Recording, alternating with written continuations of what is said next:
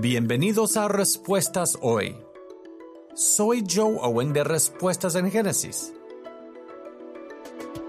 Eutanasia, el asesinato de los vulnerables.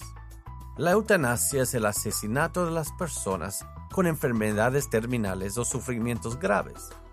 En muchos países de Europa ha sido legal durante bastante tiempo.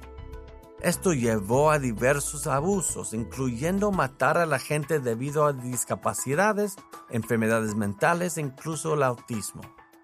La eutanasia es la consecuencia lógica del pensamiento evolutivo.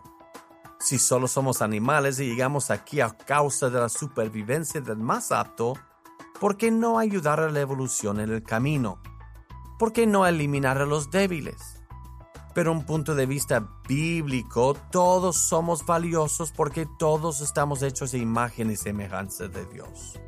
No somos solo animales, estamos hechos de forma única a imagen de Dios y por lo tanto tenemos un valor intrínseco, un valor infinito para nuestro gran Creador Dios.